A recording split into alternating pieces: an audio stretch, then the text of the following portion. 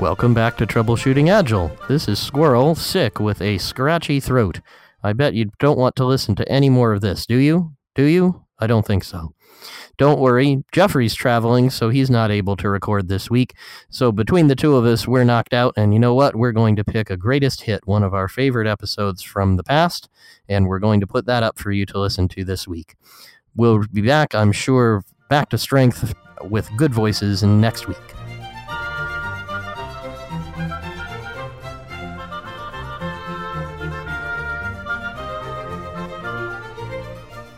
Welcome back to Troubleshooting Agile, and welcome back, Jeffrey, from a nice holiday. Oh, thank you, Squirrel. It's good to be back. Excellent. So we both read this really interesting article on employee engagement, and that led us to some reflections on ease and joy. So I thought I'd ask you, Jeffrey, for your impressions on this article. It'll be in the show notes, of course.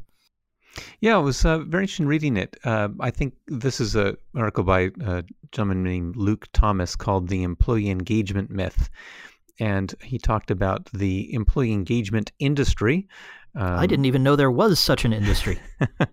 Well, it's people who are seeing employee engagement now as a sort of the best shortcut to improving productivity. And the fundamental point that Luke makes in his article is that these people have causality backwards.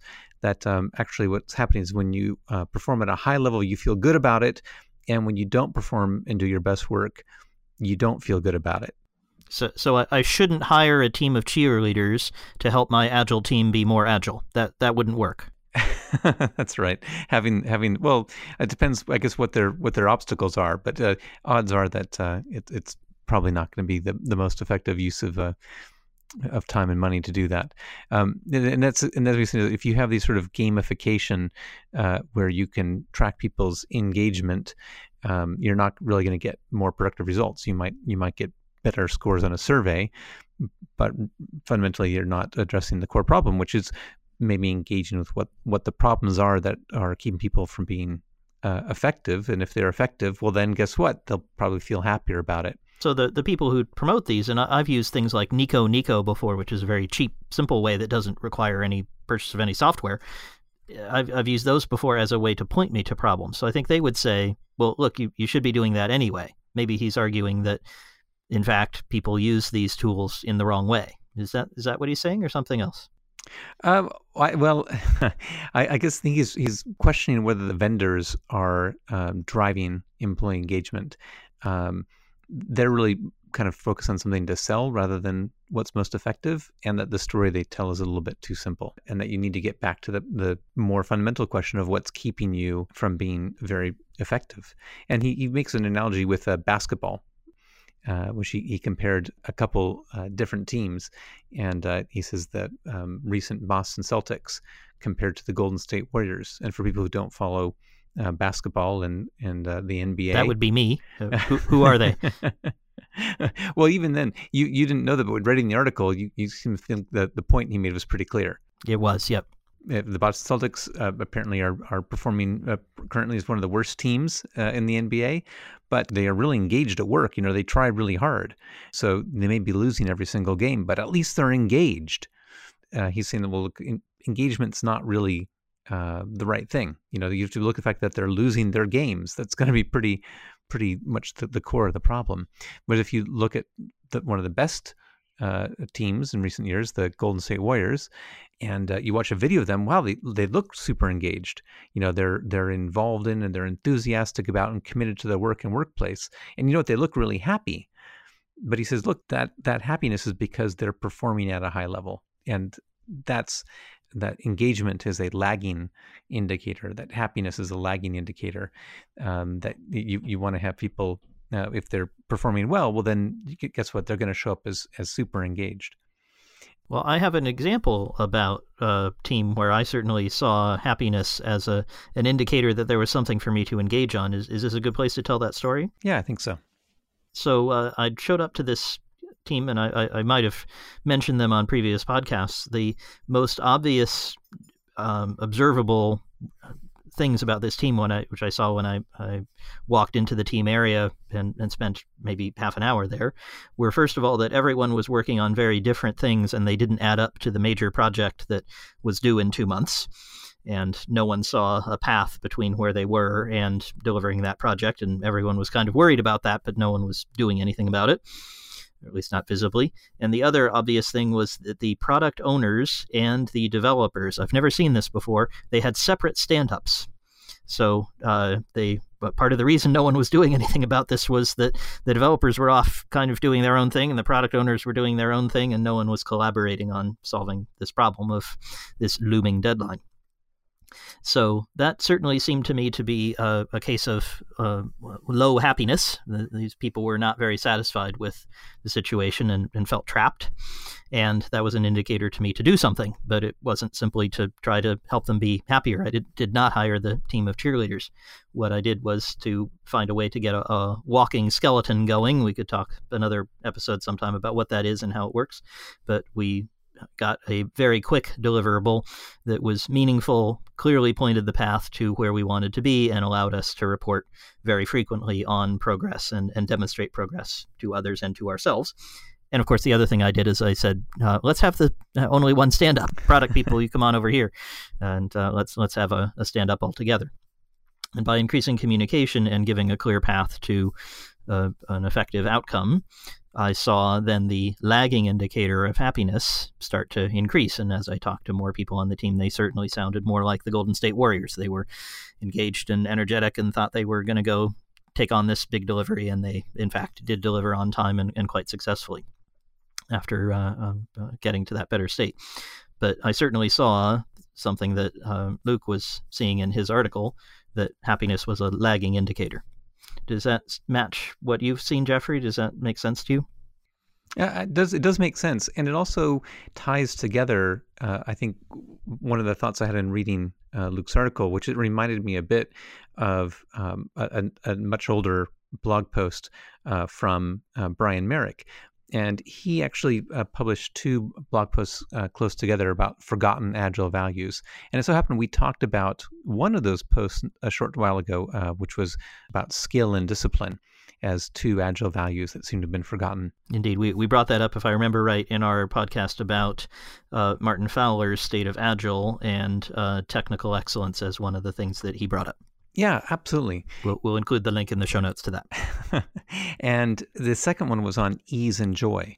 And I think that your story is a good connection between these, because part of what Brian was saying that he valued about XP projects and extreme programming then being the dominant agile methodology at the time was that you had people who were taking steps that would be more effective, that they had the skill and discipline to do the work that would chip away at making things easier to do, and that actually trying to make things that are difficult or annoying more pleasant is one of the things that he really valued about XP projects. And that then later on that he had this feeling of joy that came out, that people often said that the projects they work on were some of the best they'd ever worked on. And I think your story there talks a little bit about how successful agile projects can have this kind of transformative effect for how people are feeling in their workplace. You go from a place where people are low energy, they're being ineffective, and they're unhappy about it, and then you bring in some of these agile values, like the business and technical people work together daily. That's you're getting those people in the same stand-up. You understand a value of incremental delivery and early delivery. Some of the agile principles we've talked about that are in the principles connected to the Agile Manifesto. And guess what? People start having better results, and they start being effective. To me, your story really ties together these posts from Brian Merrick that I've always been a big fan of, with this more recent observation from Luke Thomas that people who are trying to go directly to like engagement as the magic button are completely missing the elements that lead to the results that they say they value.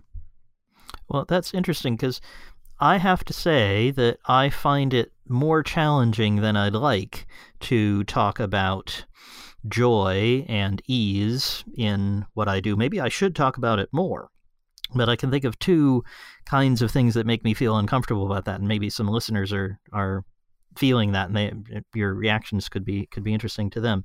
The first is, I've certainly seen examples of agile teams that are absolutely unjoyful, where someone has come along and said, the very common scenario is someone's come along and said, "Thou shalt do it according to this book. Page 93 says do it this way." And people say, "Okay, boss, I'll do that." And they are the opposite of joyful. They are prisoners and trapped and unhappy. The word slaves comes to mind. It's just not a very comfortable, joyful experience. So we can't say that agile leads to joy, but there's something else that leads to joy. I'd be interested in what you think about that. And the other thing is, I just find joy hard to sell. So when I talk to, as you know, startup founders as my main audience, I've only had one, and I had a really great consulting experience with him where he said, "Look, I don't care what business results I get. My business is okay. I want my developers to be happy." And we had a really great consulting engagement, but he's the only one I've actually been able to sell joy to. The others really focus on delivery of business value, as you would kind of expect them to, and they think of employee engagement perhaps is the word they would use rather than joy, and they would think of it as a lagging indicator that does come along with better performance, as in the story that I was just describing. That wasn't a direct goal of the founders, although they did see the disengagement as a problem. So I'm curious about that. How do you connect agile to joy? But what is the connection? And how do you sell joy to somebody who's interested in the bottom line? I think this is a really hard problem. Yes. And you encounter it all the time, right? Because you've made this kind of a life goal for yourself. It is, yeah. I mean, actually, I have a slightly different goal, but it's very much related, which is reducing suffering insofar as possible, which does have the side effect of often of leading to joy.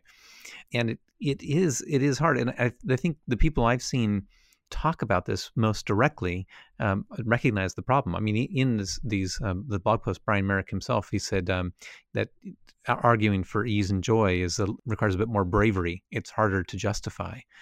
But he still says, I'd like to believe that joy is its own excuse. But then he ends, though, by saying that he hastens to add that joy, like ease, is something achieved within and even because of the steady and frequent delivery of business value. It's joy in doing a particular kind of work.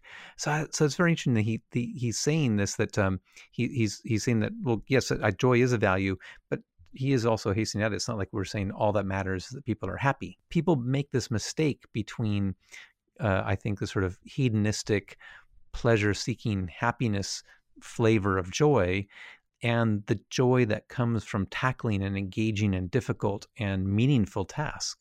And I remember that distinction being important to the Menlo Park folks, the authors of the book Joy, Inc., in which they talk about a company in which the explicit goal was to create joy, and they meant the second kind of joy, not the first kind. Yeah, that's right. And it's funny because when we were talking about this, two books came to mind for me right off the bat, both of which sometimes I confuse the two of them because they both have the word joy in the title, and it's not a very common among business books.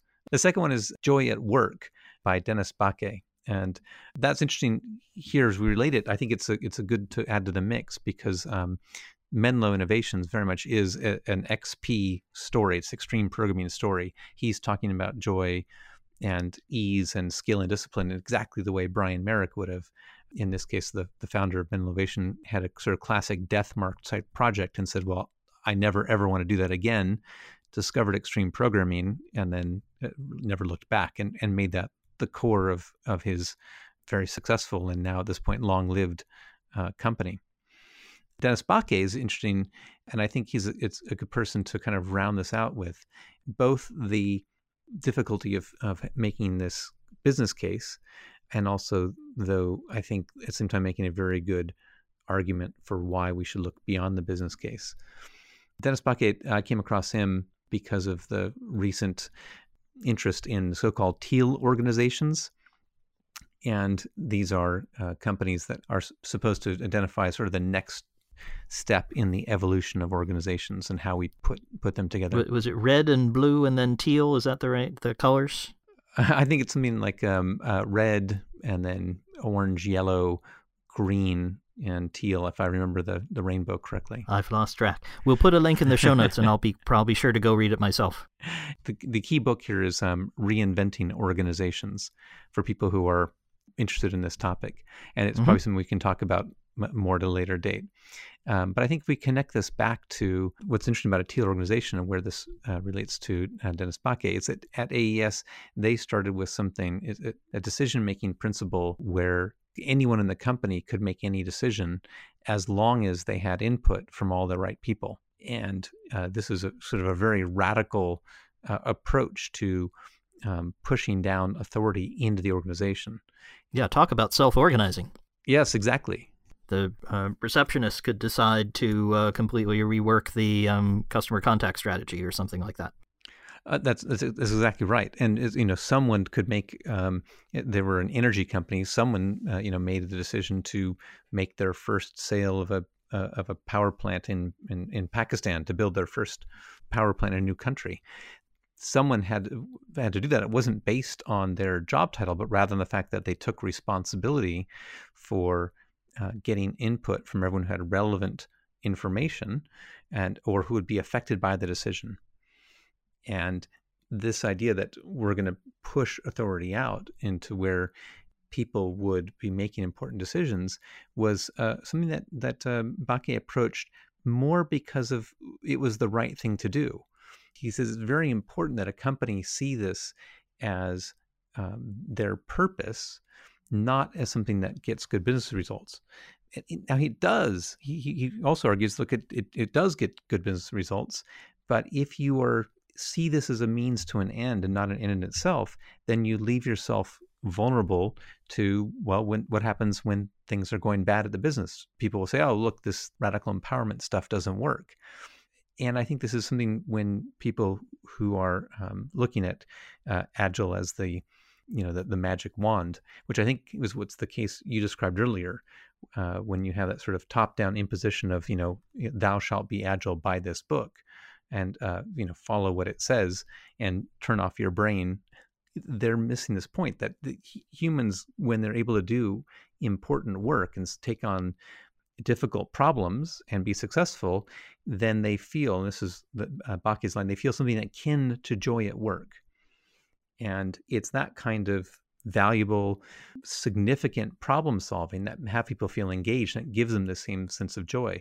And I doubt that Brian Merrick has ever met Dennis Bakke. Perhaps they have, but I have a feeling that they would say that this is the type of joy that they were talking about. Similarly, Richard Sheridan at Menlo Innovations. And this is what we're coming back to Luke Thomas about. I think we get to the same thing. It's people are getting good results, will be happy, but you're going to get your best results when you can get everyone involved and contributing. And we talk about the principles behind the Agile Manifesto. And I think we contrast that with that sort of by the book, page 93 version that you were describing. Absolutely. But I'm wondering how we can tie that back to things that our listeners can do, because I can imagine most of them are probably not founding new companies at which they can announce that joy at work is going to be the main goal of the company. They're going to become thicker thin, and those of them who are might be able to take that approach. But I'm not quite sure how they could apply some of these ideas day to day. Can you help us out with that? Well, I think what I have been able to focus on, and what I think I've been able to sell as in conversation, it's not something I maybe am selling commercially the way that you are, but I'll say, look, I care about working on what we see as our most significant problems, and ask for and seek out the areas that people see as being difficult and challenging, and that people feel would make a difference, and often talk about joy directly. I do say this very often. I say people do care. And this comes from our discussion about Theory X, Theory Y, which we've talked about in past episodes, that people do care about their projects. They do care about that the stuff they work on is successful, and that if we allow them, that they will do everything they can to help make these projects successful. So let's make sure that we're, number one, working on things that are important, that people understand that they're important, and if they understand and agree that they're important, then they're going to be coming up with their own suggestions, and that we should listen to try to move us forward, and people will be engaged. I have definitely driven that if we have significant work and give people the autonomy and empower them, then they'll be innovative and coming up with solutions that we would be unlikely to come up with. And that joy will be a side effect, that employee engagement will be a side effect of that, a very positive side effect, one that we want, but something that will come later as a result of those changes. Yes. One of the easiest ways, if we want to give people something very specific that they can point to, and it's very easy to do, is I remember showing people the Drive video from Dan Pink. There's a very short RSA animate short, which is a sort of him talking and then illustrated. I think the whole thing is about 12 or 15 minutes. So you can show this to people and say, look, this is what motivates people is autonomy, purpose, and mastery. And not bribes, not bonuses, not giving them money. In fact, one of the great points of the video is that he points out that actually giving them money has the reverse effect. It actually makes them do less well. Yes, because it can inhibit their problem-solving ability. And I found this very persuasive to various managers and executives. And if I tie it back to Brian Merrick again and his combination of skill and discipline, that's the mastery portion of what Dan Pink was talking about. And then what you need is that autonomy that give people the control over their work, which flows through so many of the Agile principles. And then finally, the purpose. Are we taking on significant work? Is this something worth doing?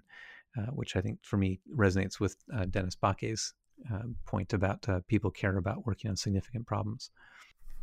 And to come back all the way to Luke's article, tell me if I've misunderstood, but I think you and I are agreed that we think Luke's article is very helpful and heads in a very good direction. In particular, it's really consonant with the values and principles we talk about to say, it's all great to measure whether you're using something as simple as Nico Nico or something complex like small enhancements or any of the other wonderful tools that you can use for, small engagements? I'll find it and I'll include it.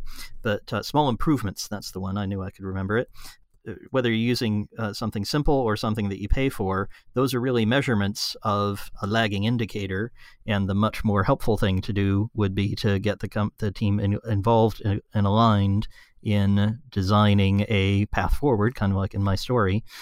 And that will then lead to an improvement in what you're measuring. But handing out bags of money or hiring cheerleaders is not going to help you. That's right. You can't move it towards kind of joy from effectiveness. It's not something you can just try to achieve directly. You need to achieve it through these other principles like skill and discipline or mastery and then autonomy, purpose. That's exactly right. There we go. Okay. Well, if listeners were interested in any of those topics, had a different point of view, if you think joy at work is not a good idea, any of those ideas would be very interesting to us. Please come on to troubleshootingagile.com, drop us an email. That's how we got many of our best, most interesting episodes is through listener comments and questions. Of course, we also like it very much when listeners subscribe and listen to these podcasts each week. That's what helps us keep them going. And so far, we've made one every week for this year, I think. So we're doing pretty well on consistency. And if you can subscribe, we'd sure appreciate it. It keeps our listener numbers up and keeps us knowing that you guys are enjoying what we're putting out. So, Jeffrey, we'll see you next week with something else interesting, exciting, perhaps joyful. I think it will be.